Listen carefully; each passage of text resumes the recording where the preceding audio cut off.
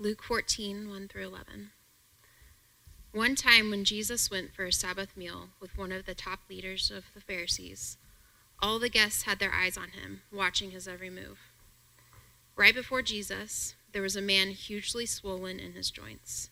So Jesus asked the religion scholars and Pharisees present, "Is he permitted to heal on the Sabbath? Yes or no?" They were silent. So Jesus took the man, healed him, and sent him on his way. Then Jesus said, "Is there anyone here who, if a child or animal fell down a well, wouldn't rush to pull him out immediately, not asking whether or not it was the Sabbath?" They were stumped.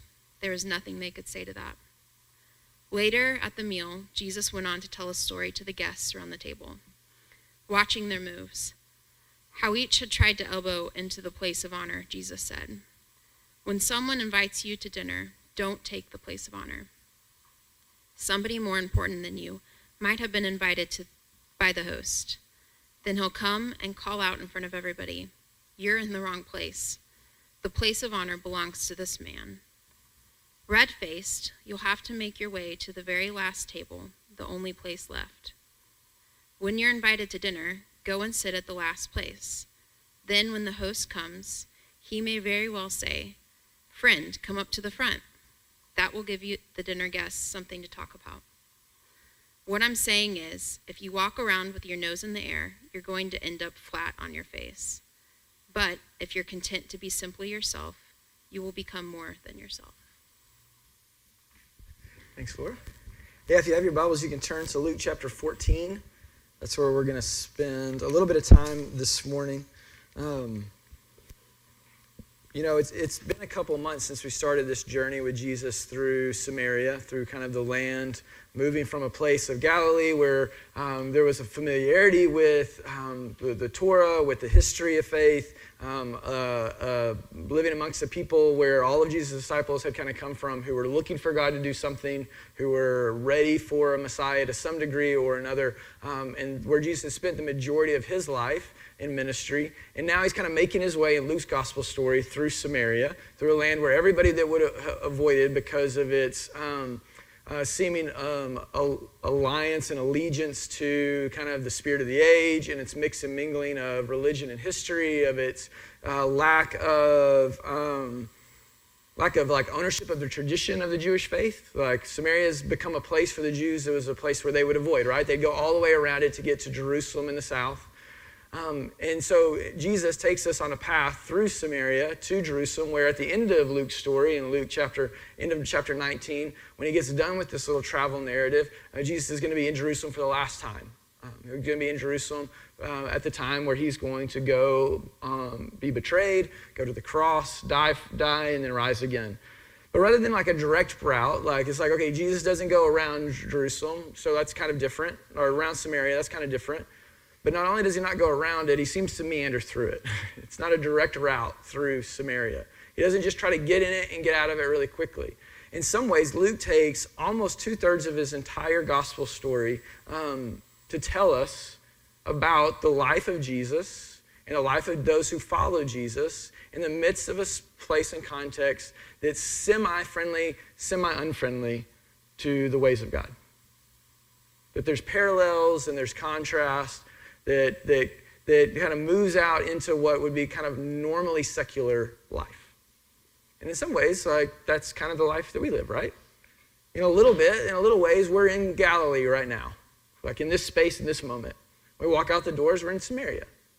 We're in a place that's not necessarily always directly opposed. There's times we're directly opposed. The Samaritans didn't like the Jews just as much as the Jews didn't like the Samaritans. So there's times when there's confrontation. But most of the people that Jesus meets, especially those outside of the Jewish tradition in Samaria, they still are looking for the same thing. They're still looking for life in its fullness, life in wholeness, life with God, some sort of religion, though they don't seem to want to worship in the same places in the same way as the Jews. They're after the same thing, just in a different way. It's kind of like us, right? That's where we find ourselves. And so as we go through these stories, that isn't meant for us just to simply figure out some information about God or some information about Jesus, or to come into and find the different ideas of Jesus in these texts. Like, this story is told to disciples of Jesus who want to know how to live like Jesus in the midst of a context like Samaria. The way Jesus talks to the people of Samaria shapes the way that we interact with those that are not in this room right now. The way that Jesus talks to those that are disciples, those who are coming from the religious order, like the Pharisees and the scribes that we'll talk about again today, like, is how Jesus talks to us in the midst of Samaria. What Jesus wants us to know about him and about God and about who we are and what we're supposed to be doing in the midst of Samaria. So I know we're a couple months into this journey, but like, just as a reminder, like, we still got a couple more months to go. We still got a few more stories to tell. And so as we're reading these stories, as we're listening to these stories, they're not meant just to be information. Not meant to just be something that we take and we're like, oh, that's cool. Like, this is how Jesus talked and this is what Jesus did. But Jesus is showing us how to live like him in the context of even today. So even as we get into the story today, even as we get into some fun details, some things that maybe kind of popped out, they're like, oh, we never thought about that before. We never seen that before. Like, which happens a lot in the scriptures, which is really cool and amazing. Remember, it's not merely for our kind of excitement and our awe and wow of like, that's incredible. It's meant to be something that seeds in our heart, that shapes then how we interact with one another, how we interact with our neighbors, how we interact with our family. So let these stories be the stories that actually give shape to our life and help us be ones who talk to one another, with others in the land of Samaria. Make sense? Okay. So as a little bit of a refresher, what did Jesus come to do? What did he do both in Galilee and in Samaria? Do you remember what we talked about this the first week? Like, the way Luke starts off his gospel story is he says Jesus came to set us free, to proclaim the good news of freedom, right? Remember in Luke chapter 4, Jesus says this. He stands up in the synagogue after he comes out of the wilderness and has been tested and proven of his true identity, who he's filled with, who he belongs to. Like, he's proven that he's going to be a different kind of human as he comes out of the desert time in which he's tempted. And he stands in the synagogue, he unrolls a scroll, and he reads these words. He says, "The Spirit of the Lord is upon me, because he, God, has anointed me. God has made me his own. He's made me the one to trumpet, to announce, to lead. To do what? To proclaim good news to the poor, to those who are in a place where they're unable to provide for themselves fully. They need something outside of themselves. They don't have either the abilities, the skills, the resources, the opportunity, whatever it might be, to survive life on their own. They're in need of others. That's what it means to be poor. To proclaim good news to those who are in need of something outside of themselves. He has sent me to proclaim liberty, freedom to the captives, those who are bound by something, who are unable to live fully and truly, wholly and completely because of some system and force, some choice and decision, some lack of clarity. Whatever it is, it binds them and weighs them down, keeps them from having the freedom to make the choices that they should make, to do the things that they want to do or are made to do.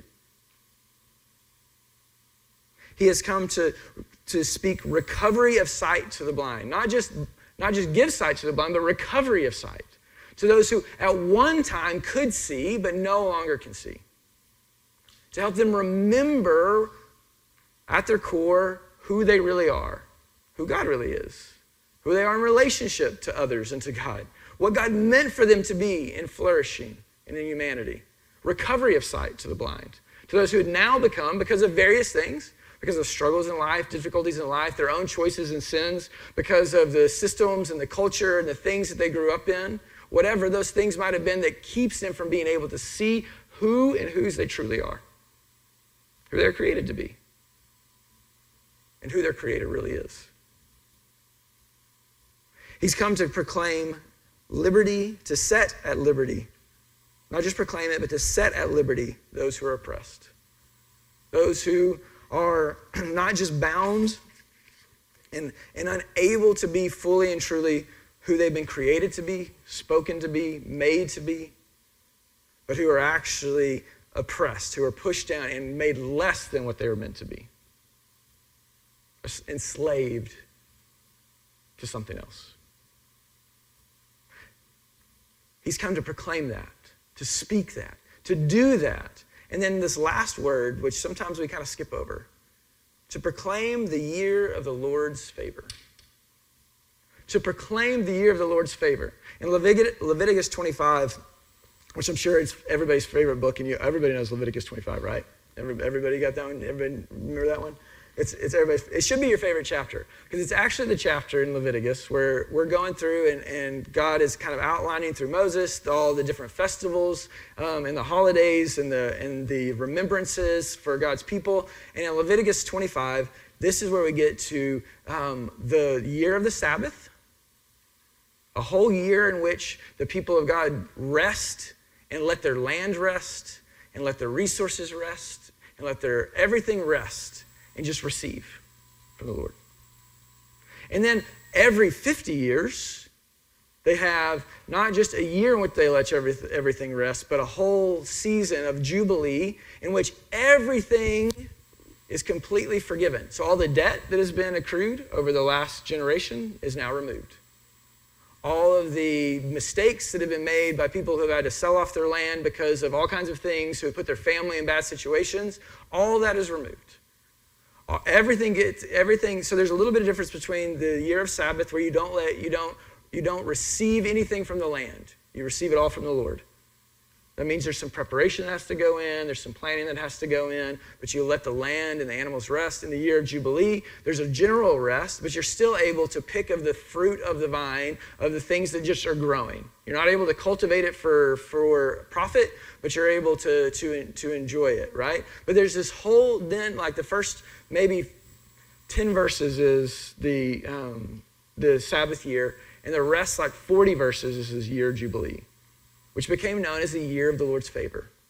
The year in which captives are freed, oppression is removed, where which not only do you get to experience all the freedom that happens in this kind of time, but where over and over again in the chapter, you're told to act that same way towards others, to free them, to treat them well, to not demand, even from those who have been, who have made mistakes and been demanding. That you're supposed to actually get along, it says over and over again, that you get along with one another. That it's a time of not just reconciliation of economics and earth, but reconciliation of relationship. That's what the year of the Lord's favor is. That everything in God's order becomes in some ways like it was at the beginning. That you were right with your relationship with God. That you communed with him and knew him in a way that allowed you to interact with those around you in relationship to you, that was for their flourishing and for yours, for the flourishing of the land on which you were on, for the flourishing of the community in which you were in. It's this kind of experience, at least the idea of it was the experience of what forever would be like. What life was meant to be like and what it should forever be like. What true humanity is meant to be. And so Jesus says, I've come to speak that into existence, to demonstrate that through my actions, that it is in existence. And he says just a couple verses later, today this scripture has been fulfilled in your hearing. Not someday, not in the future, but today. Today the poor have heard the good news.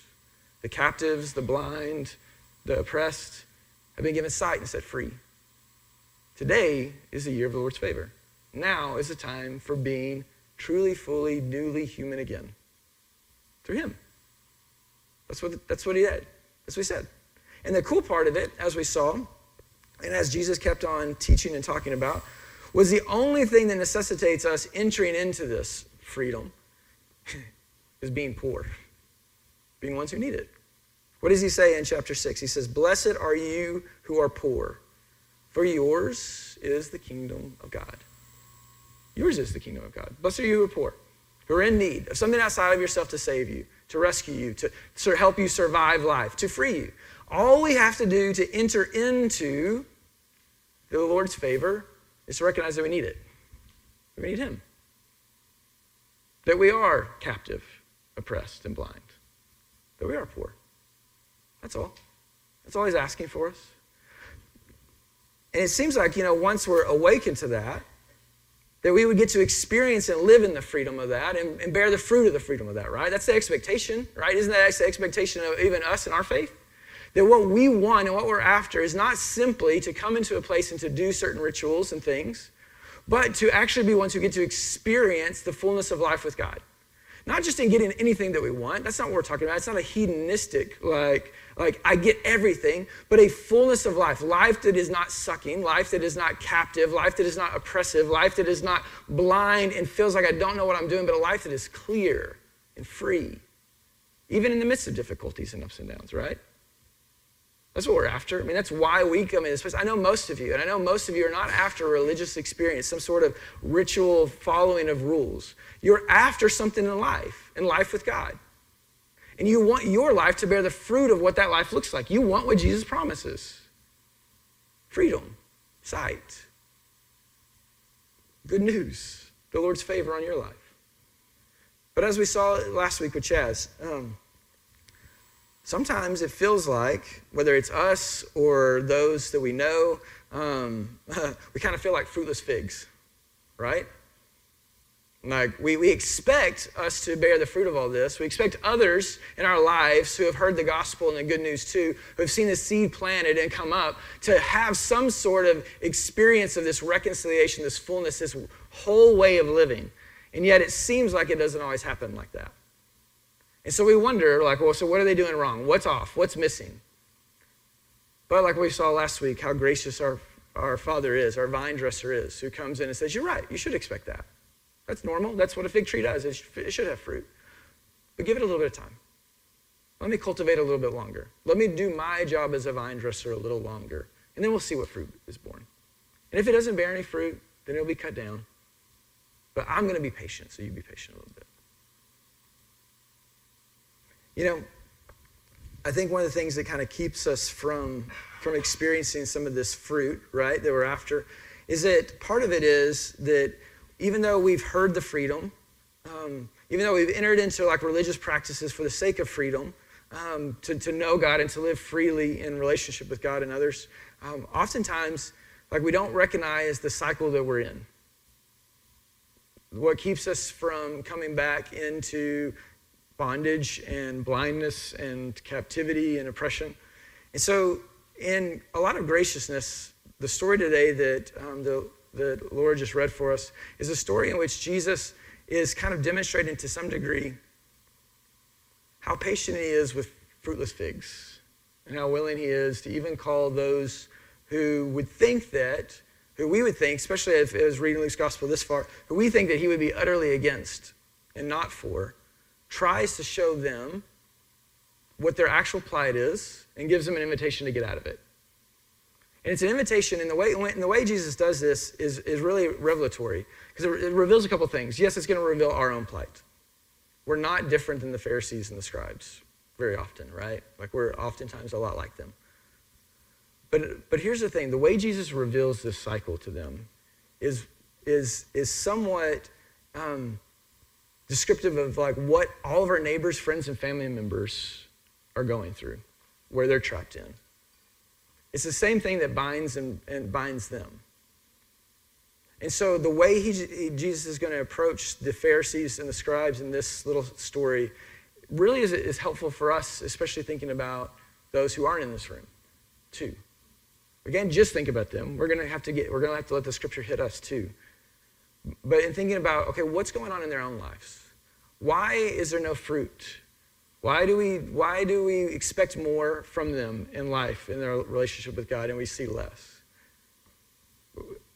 And how do we, like Jesus, be patient? And what does that mean to be patient there? What are we inviting them in patience into? So let's kind of look back at the story and see if we can point some of those things out and learn a little bit from Jesus this morning. So Luke chapter 14, verse 1, on a Sabbath, Jesus went to dine at the house of a ruler of the Pharisees. So it's a Sabbath. A Sabbath, again, is a ritual practice. It's a practice in which the people, especially the Pharisees, would have done for the sake of communing with God and relating to one another, right? So it's meant to be a thing like today, a day in which you rest and receive so that you might be able to live fully off of the reality that God gives you everything. Everything you have is from God, and it's abundant and it's gracious, right? So on that day that's meant for that, a day that was designed for that, a day that's what the whole institution of the Sabbath was for. These certain leaders, a ruler specifically, so means a ruler of the Pharisees is not just going to be a person who's astute in the law, but also one who's going to be wealthy. So like it's just the way it works in systems. Like he's going to be a person of high rank in some sort of way. So whether he's like overly wealthy or not, we don't know, but he's got enough to be able to invite a whole group of people on a Sabbath day to a meal that's been prepared the day before for them to come and to enjoy it at their leisure. So he's gonna be a person of means, and he's a ruler of the Pharisees, right? So he invites Jesus into to dine with him. And listen, they're all watching Jesus to see how Jesus will act, right? They're watching Jesus to see how Jesus is going to interact with them. Listen, they're really curious about how Jesus acts on the Sabbath, because already in Luke's gospel, he's acted kind of strangely on the Sabbath. He's done crazy things like heal people on the Sabbath, free them from demons on the Sabbath. Like he's actually done the very things that, again, we just read that he would do, but in a day where we're supposed to rest. They're like, being in the rest of the Lord is actually when those things happen. But listen, this is a whole new way of thinking for them, right? This isn't the space in which you do those kind of things. This is the space where you follow the rules so that you're able to keep people at a distance. You're able to know you're right with God so that therefore you can go about and live rightly outside of this place. It's not meant to be a space where you're supposed to be healed, where God's supposed to act on your behalf, which is ironic because that's exactly what the Sabbath was always meant to be, right? Where we do nothing, but we receive everything. But they're already kind of like worried about Jesus because he's done this with a lot of outsiders, a lot of strange people, like beggars on the streets, a woman who's oppressed, and just chapter just before this, a woman who's oppressed by demons for 18 years and bent over, all those kind of things. And so now they're watching really Jesus. How's he really going to act? Because his idea of the Sabbath, of what God's doing in the midst of our rest, what God is actively doing in the midst of our rest, is different than what they think God is actively doing or supposed to be doing. And so they're keeping an eye on him. They're watching him really closely. And behold, there was a man before him who had dropsy. Now we just read over that and it's like, okay, great. It's another person, another beggar, another person in need of Jesus. But listen, the way the text actually reads in the original language is it's not someone who's on the street, but someone who's a part of the group. He's a part of the ones who are dining with the Pharisees. He's somehow an insider to the group. Whether he is a Pharisee or he's a wealthy man, he's somebody who's in, and he's in because he has an illness that's considered the illness of the wealthy. Dropsy was is basically, yeah, you could throw that up there too, that's fine. So dropsy is a disease, which we call it edema today, right? It's a swelling of the joints. And it makes movement in life really painful and awkward. Makes it really hard to get through life. But here's the paradox of dropsy, is a person with dropsy craved more and more of that which they were full of, which was fluid. So it's a gathering of fluid at the joints. But they were always thirsty for more liquids, and usually liquids that weren't the best liquids, right? There's a paradox to it. It gives you this craving. But here's the thing, as soon as you satisfy the craving, your symptoms got much worse, right? And so it's this cyclical system, right? They crave the very thing that harmed them. And the consumption of the thing that harmed them would actually harm them. And they just would go right back into the cycle over and over again.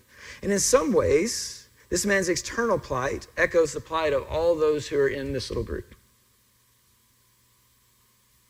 Again,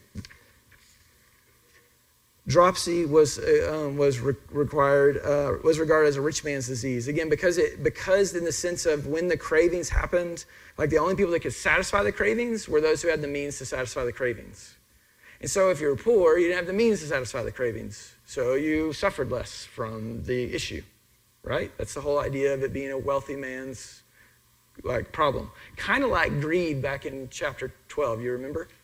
Like the idea of Jesus saying, don't be covetous, be weary of greed. The people who had to watch out for greed were those who already had. Those who wanted more were those who were already wealthy. And not just materially, right? Like that's what Jesus' point was. Like you're already rich in the kingdom. And so you got to watch out for wanting more riches than what God's given you, right?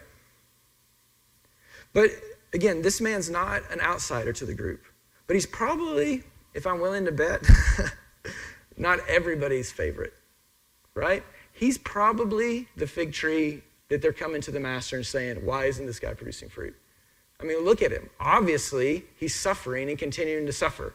So somehow it must be his own issue, his own fault. But it's Sabbath, so we don't really worry about that. We'll let him kind of be around us, on the edge of us, but they've kind of given up on this guy. They're not seeking after his betterment at all, right? But he's a part of it, and he's suffering through it. And maybe they're not because, well, they kind of recognize that his issue is their issue. Or maybe they just are so concerned with their own stuff that they don't really care. But either way, this is what Jesus says. He says, a man with dropsy came before him, and Jesus asked the lawyers and the Pharisees, saying, is it lawful to heal on the Sabbath or not? So this man who's in the group, who's walking with Jesus and the Pharisees to dinner, Jesus notices him, and right there he asks him, is it lawful to heal? And again, they've played this game with Jesus before, so they just keep silent. And so, being non-responsive, Jesus took the man and he healed him and sent him away. He didn't really care what they thought. He wasn't really looking for permission from them. But he was doing what the Father does on the Sabbath.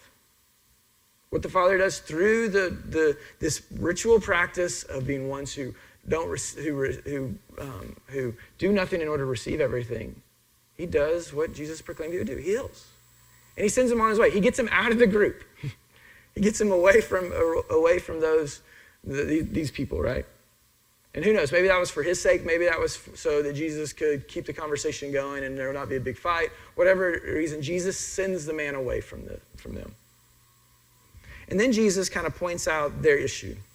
He's like, listen, in verse 5, Jesus said to them, which of you, having a son or an ox that has fallen into a well on a Sabbath day, will not immediately pull him out? Which of you won't act with graciousness when you see someone in need? A child, your child, even the thing that you depend on, an ox, if you see it in need, even on a Sabbath, you're going to go pull it out of the well. Now, to be fair, there were a few in the first century who would not have done so. There was actually, like in the Talmud and things, you can find certain scripts and laws, mainly the Quorum community, which was kind of the extremists, and the Essenes, they were kind of like outskirts. They would say you could provide food and sustenance to an animal in a well for the day, but you could not get them out of the well until the next day. But there was no law against getting your own child out of the well. So at least the kids could get out, right? And so, I mean, this is kind of like the crazy, it's crazy to think about, right? But like this is how intense they were on trying to do things rightly in order to be right with God, right? They were intense. They were passionate. They were convicted. But Jesus says, hey, listen, like you're missing the whole heart of everything. If you, who at your initial pull of your heart is to go and pull them out of the well, even on the Sabbath, like why would you think the Father's heart is any different when he sees those in need?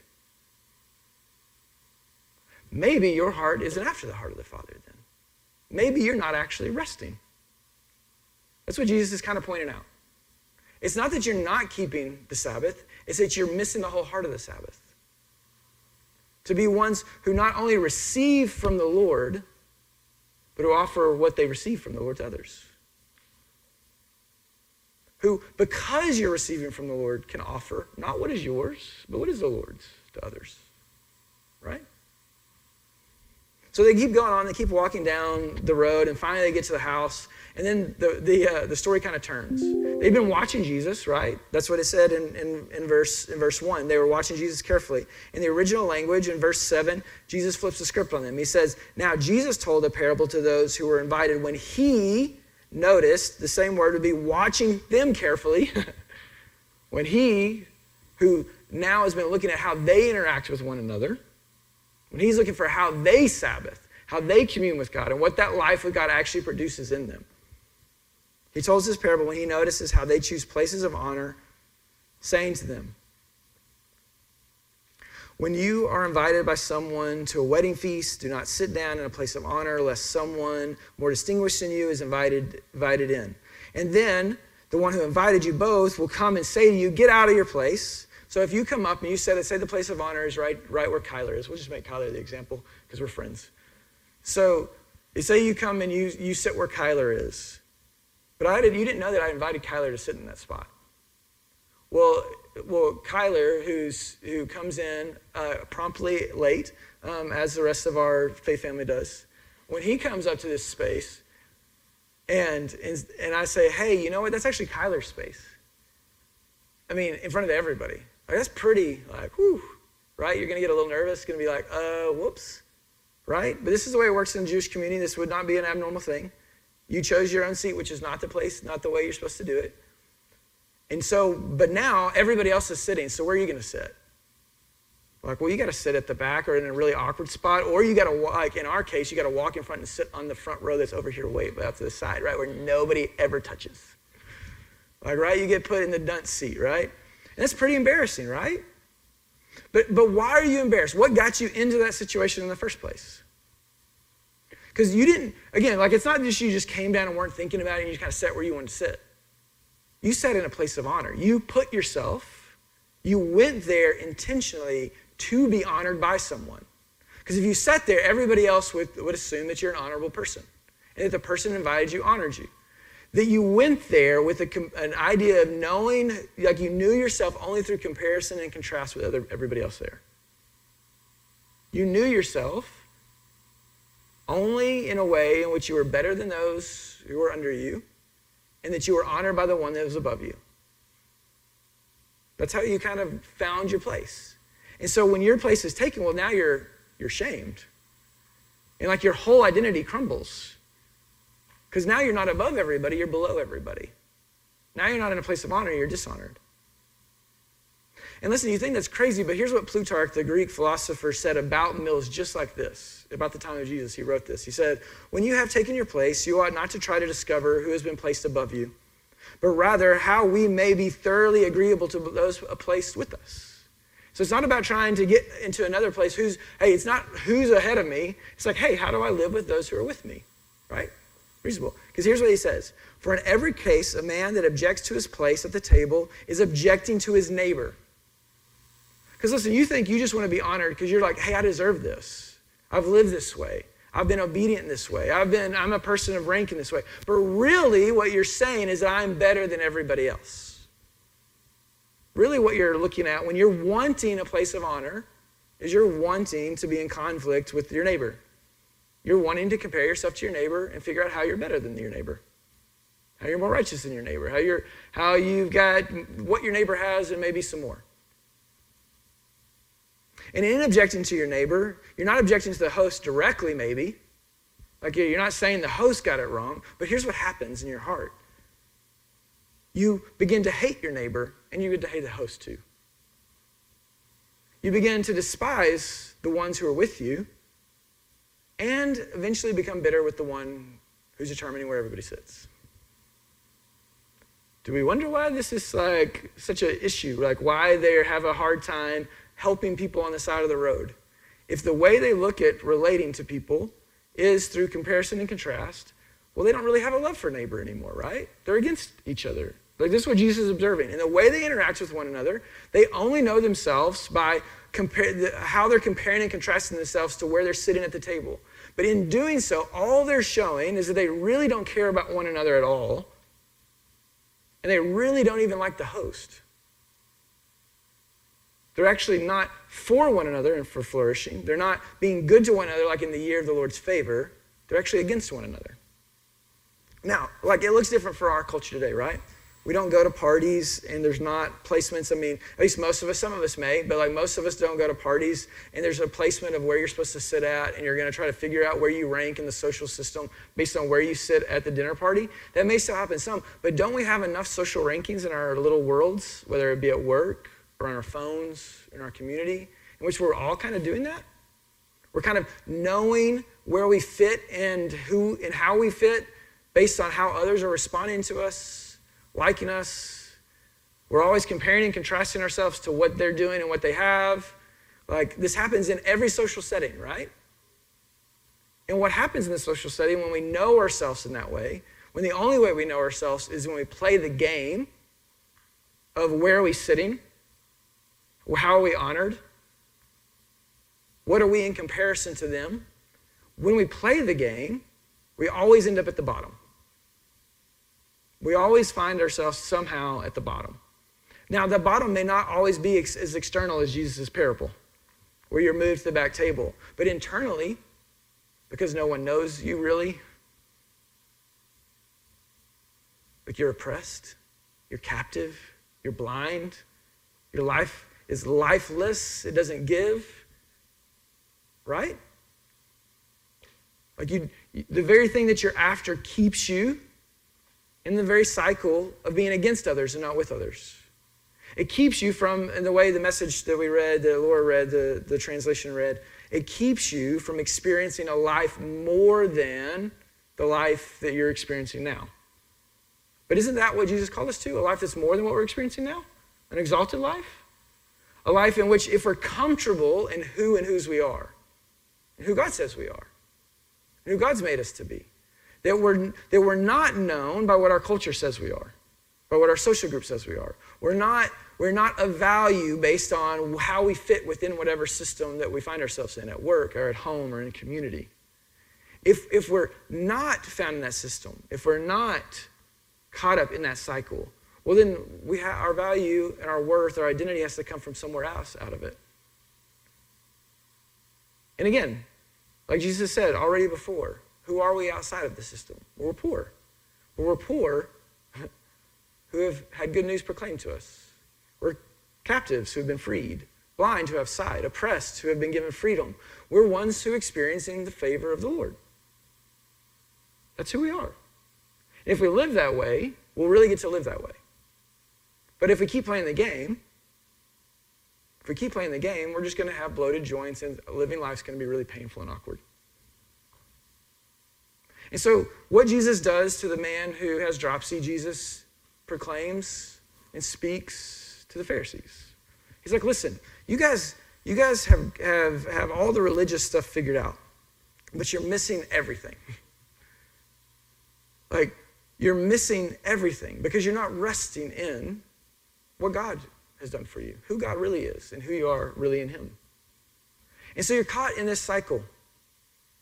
And every time you get what you want, you get the likes that you want, the influence that you want, the promotion that you want, the favor that you want, the honor that you want. All it does is bloat you up and make life more painful and more awkward. So it's no wonder that you don't care about the person on the street, that you look over those in need around you.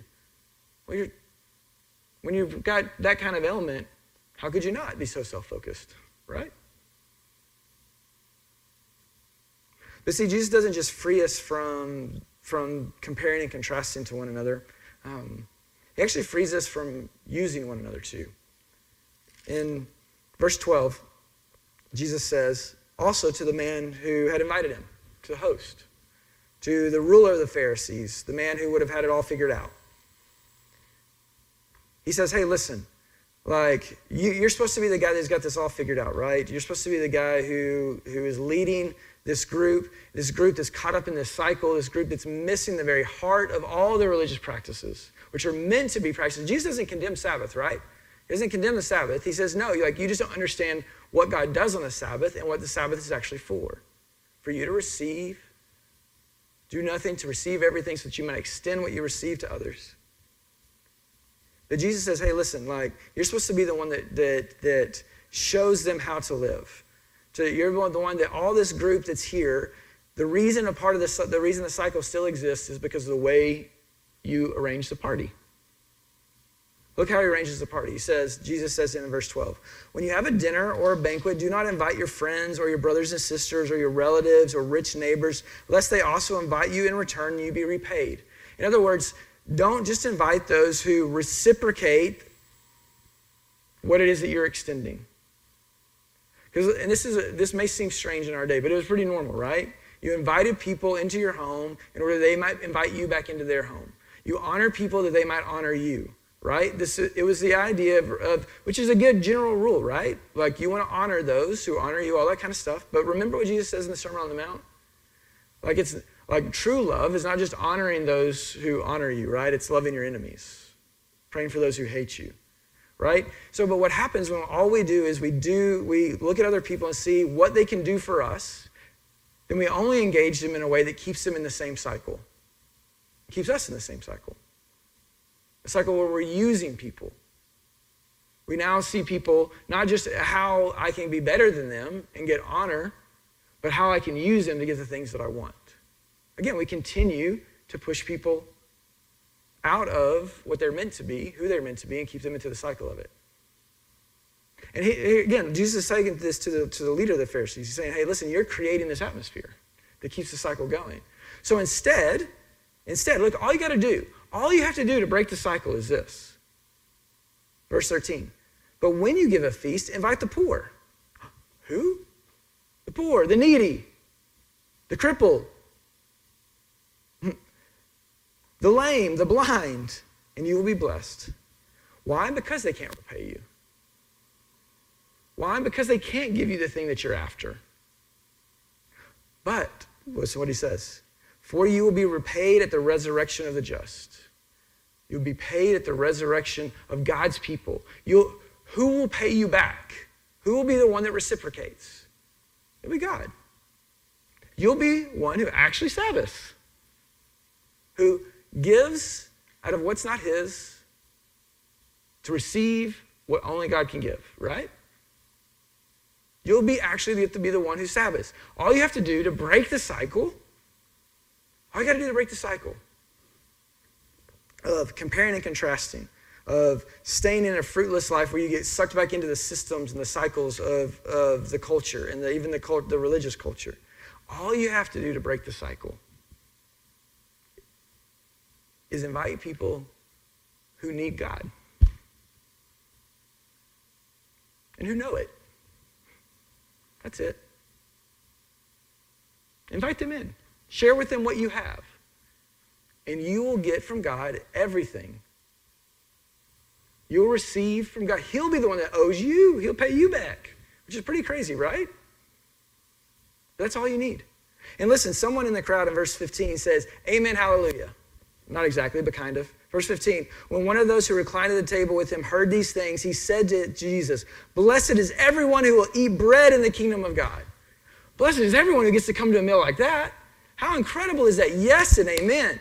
Listen, all we have to do to break out of the cycle of this perpetual, like, being against one another, not a life of fruitlessness and lack of flourishing, is to be ones who give what we have from God to others who are in need of God. That's all we need to do? Well, yes and amen. How awesome is that? Like, hey, maybe the person who's sitting there shouting is probably the one who's kind of at the low end of the table and has had a hard time moving up, who probably doesn't have a lot to reciprocate. It was like, yes and amen. If I don't have to reciprocate that, I'm in, right? And I say that kind of jokingly, but Jesus kind of points out, he's like, hold on, wait a minute. You're right. Yes and amen. We'd all say yes and amen to that. But remember this. Here's the deal. And again, Jesus in his graciousness is somewhat blunt, but it's a gracious bluntness. He says in verse 16, but Jesus said to him, a man once gave a great banquet and invited many. And at the time of the banquet, he sent his servant to say to those who had been invited, come, for everything is now ready. So, a man's having a great banquet. It's a banquet that everybody knows about. The people that he sends his servant to go to are not people who have no idea that the banquet's happening, but who are aware that the banquet's happening. Who know that the banquet has been declared, they just don't know when the start time is, right? They know that these things have been in the work. It's not like, in today's world where it's like, hey, be there at 7 p.m., you can do a save the date. It's like, hey, they had to wait for the harvest to come in. They had to get all these different things ready that are like contingent upon weather and timing and all the stuff that's out of people's control, right? But they know that this banquet is here and this banquet's coming. They've been invited already. They're in relationship with the one who's inviting them already. Okay, that's important. He's given a banquet. He sends the servant out and says, okay, go get them. It's time. It's ready. The banquet's ready. Verse 18. But they all alike began to make excuses. The first said to him, I bought a field and I've got to go out and see it. Please have me excused. And another said, I have bought 5 yoke of oxen, and I go to examine them. Please have me excused. And another said, I have married a wife, and therefore I cannot come. I don't really know what to do with that text, to be honestly. It's like, my wife said no. I don't know what that means. But seriously, look, what's happened is, again, they've known this thing's been coming, right? They know this life, this banquet, this party has been planned. How blessed it is to eat from the table at the kingdom of God. They know this has been there. But when it comes time to it, they're preoccupied with acquisition. There's nothing wrong with having more land, but you're not going to lose the land if you go to the banquet, right? There's nothing wrong with oxen and having more oxen, but there's nothing going to happen to the oxen if you go to the banquet. Listen, being married is a good thing. It's a thing that actually would be enhanced by coming to a banquet. Like, you'd actually be inviting them into the fullness of this. They might not have been invited to before, right? Because maybe you weren't married before. So you're not losing out by inviting your wife to the banquet, right? But you're preoccupied with the new and the more. You're focused so much on the acquisition of things that you think will make life whole and full and good, that you miss not the invitation, you've heard the invitation. You miss the opportunity to respond. You don't miss the invitation. The invitation's been there. You know the invitation. But you miss the opportunity to respond to it. You overlook the opportunity to respond to it. You move on past the opportunity to respond to it. Listen, Jesus is saying this is what's happening to this group in this cycle. It's like, listen, the guy that you walked past that was in your group that had dropsy, whose an outward illness is the form of your inward illness. Over and over again, you've had opportunities to pull him out of the well. The person you passed all the time on the street who was possessed by demons, who was lame, you've had opportunity over and over again to extend and respond to the invitation to rest and to share with what you're resting in. But when it comes down to it, you're preoccupied with something else. You're preoccupied with something else. But here's what happens, and this is what Jesus says in verse 21. So the servant came and reported these things to the master. Then the master of the house became angry and said to his servant, go out quickly to the streets and the lanes of the city and bring in, who? The poor and the crippled and the lame and the blind. And the servant said, sir, what you commanded has been done. I've done it. I've gone out and I've invited everybody who's in need and open to receive, to not just listen but respond, who wanted to respond. I brought them all here. And he said, I've done what you commanded, I've done, and still there is more room. And the master said to the servant, go out to the highways then and the hedges. Go out way past your city, your relationships, your context. Go and compel them to come to my house, that my house might be filled.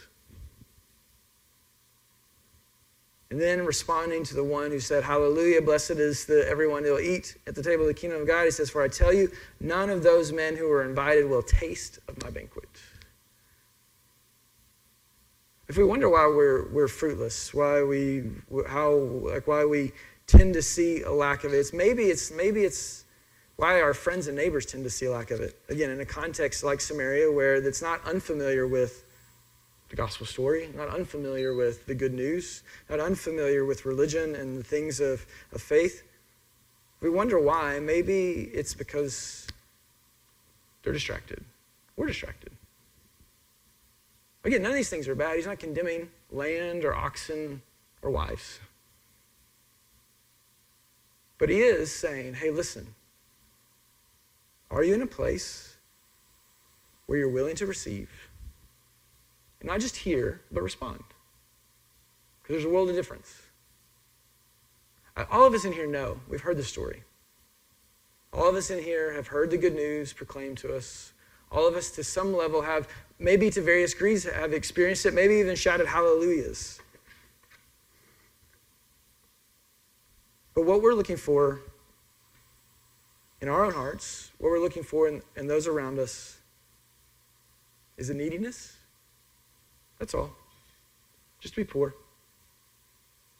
and a willingness to respond to the invitation to come in. Will we be willing to respond with an invitation to come in? To share to receive what we need and to share it with others? Are we even open to looking at those around us and sharing with them?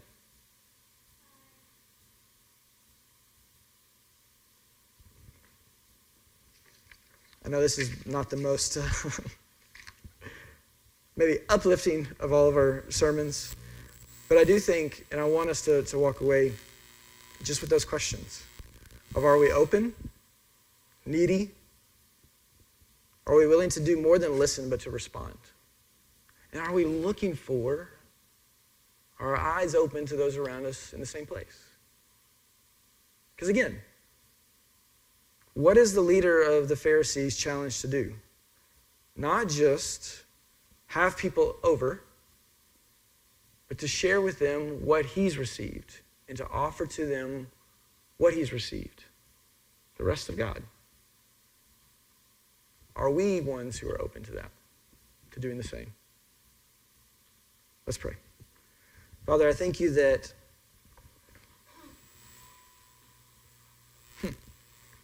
you don't give up easily, that you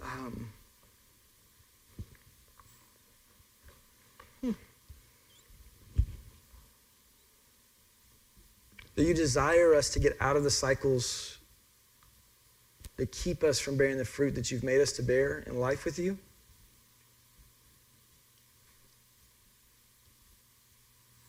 Or may we be ones who, in some ways, recognize ourselves as somewhere in this story.